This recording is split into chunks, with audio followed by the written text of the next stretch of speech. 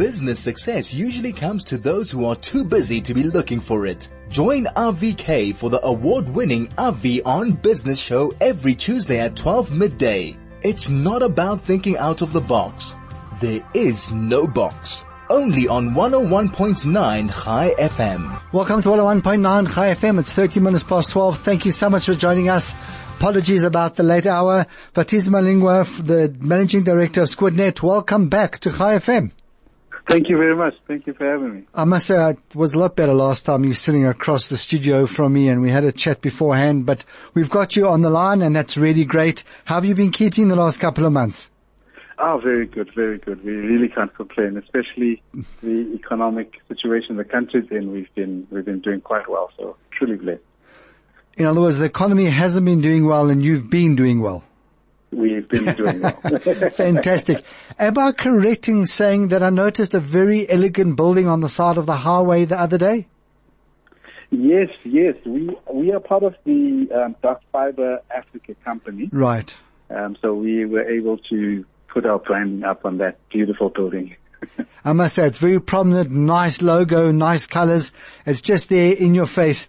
Phathizwe, last time we spoke, I must say I was a little green behind the ears. I wasn't quite sure what the Internet of Things did in the sense that how it related to business.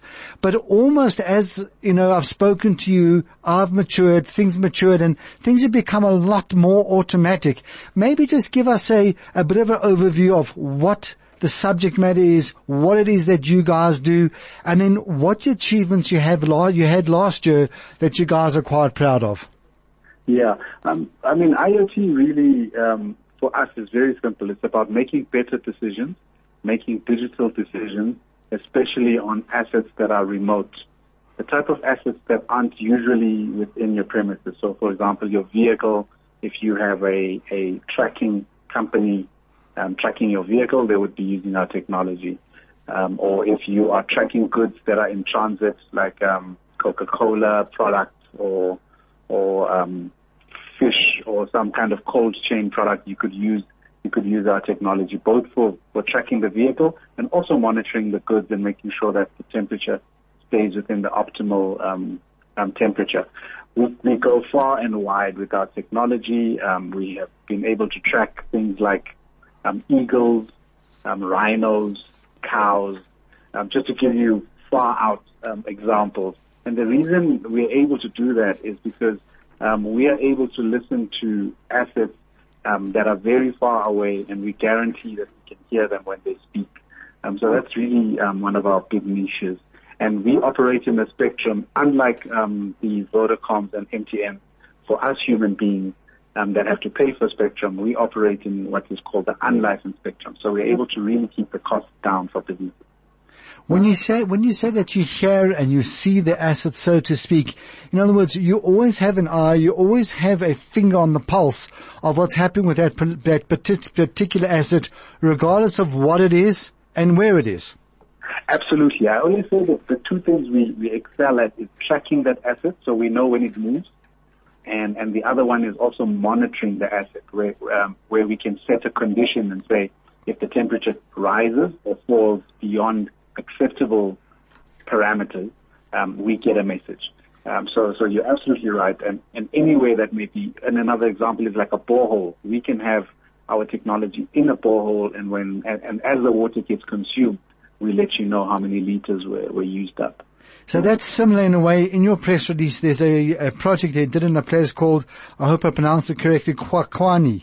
And there was Northern Limpopo, absolutely no infrastructure what to speak of.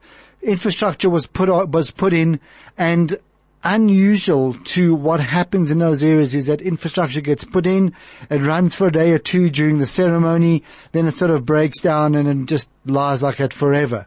Yours has been maintained, been looked after. Not only that, it's been monitored and kept up. Absolutely. And at a cost that is affordable to people who aren't necessarily able to hire teams of engineers. So to take us to that project a little bit, we're talking about a storage system. We're talking about water. We're talking about agriculture. How did technology get involved over there? When it comes to making decisions, no matter what the industry you're in, the later you react to a situation, the more costly it is. So we kind of get to do that for industries like agriculture.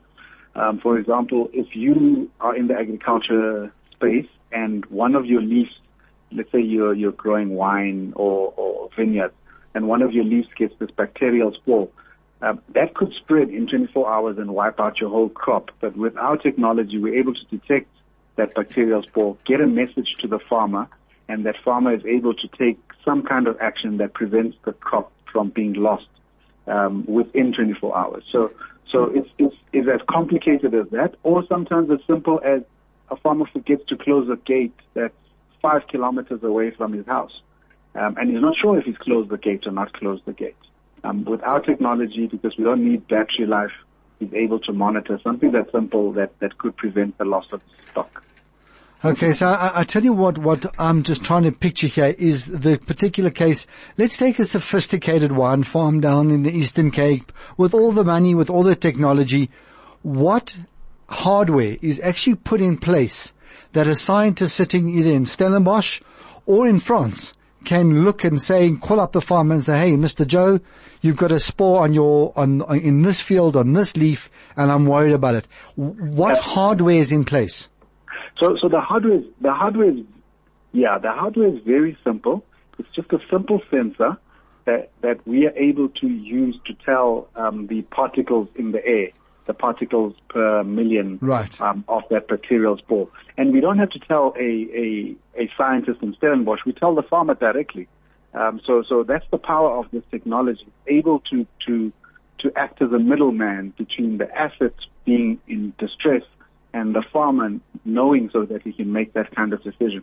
And it's a simple sensor that would probably be the size of, the battery, a pen battery, and it would be in an encasing that is about half the size of your remote, and would be stuck against one of the trees or against the fence, so that it's in an area and it's able to monitor around 5 hectares, square hectares, to be able to pick up those spores. So the more of these sensors that you have in the field, the higher you can be accurate. But even one makes that bigger difference. Fantastic. I tell you what, we're running out of time because we need to run to the shops. Let's just take a quick ad break. I'll be back with you in a moment. This is RV on Business. Welcome back to 101.9 High FM. It's 9 minutes till 12:30. In other words, it's 12:21. On the line with me is Phathizwe Malinga, who's the managing director of SquidNet. And we're just talking about the Internet of Things, how things can be done and managed remotely, how security can be given to people, businesses, communities by experts who aren't there and maybe have never been there, but yet can control and can give input and can give advice and make sure that things are maintained and managed in such a way that things can continue going a little bit further. But let me ask you a contentious question about South Africa at the moment.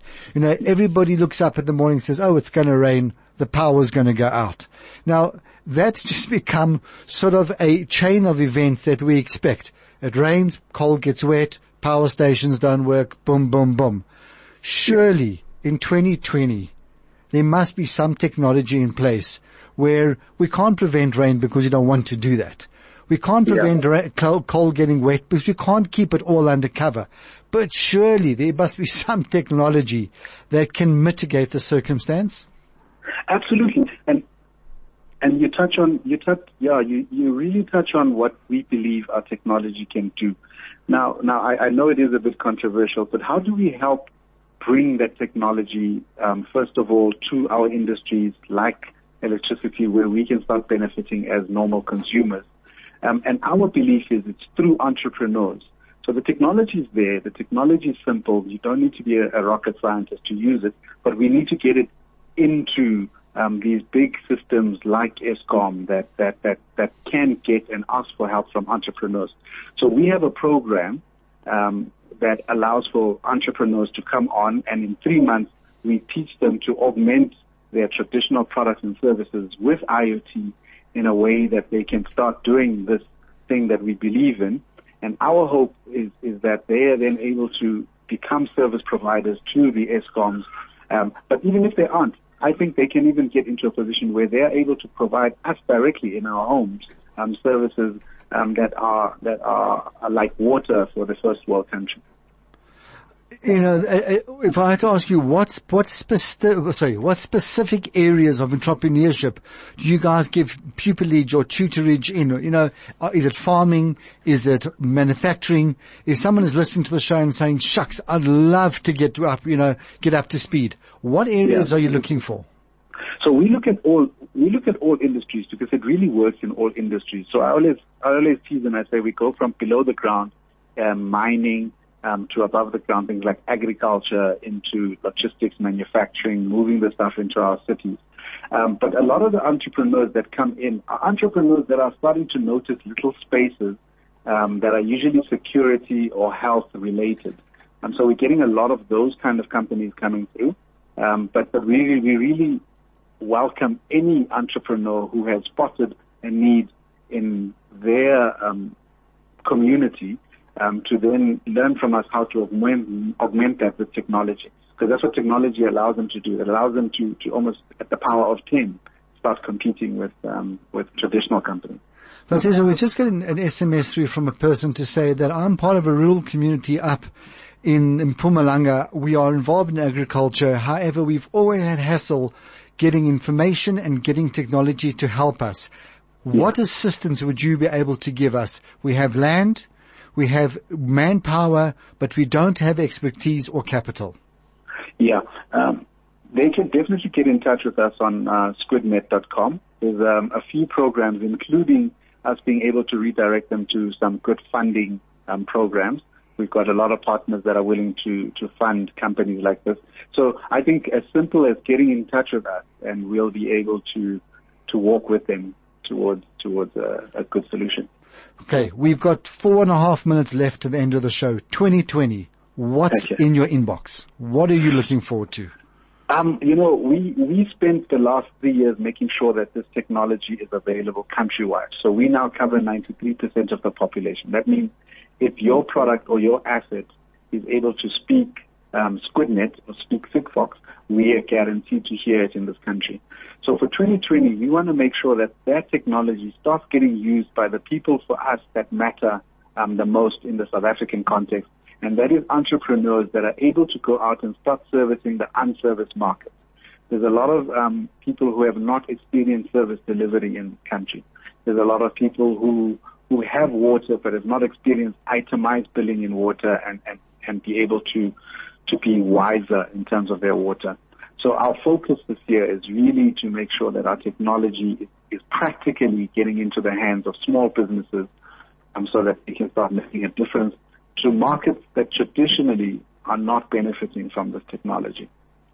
Phathizwe, we've had a rough year last year. The last time the two of us sat here, we almost joked about the state of affairs, and then our worst reality, our worst fantasies became reality. I couldn't believe at the end of the year when you turn around and see what actually happened.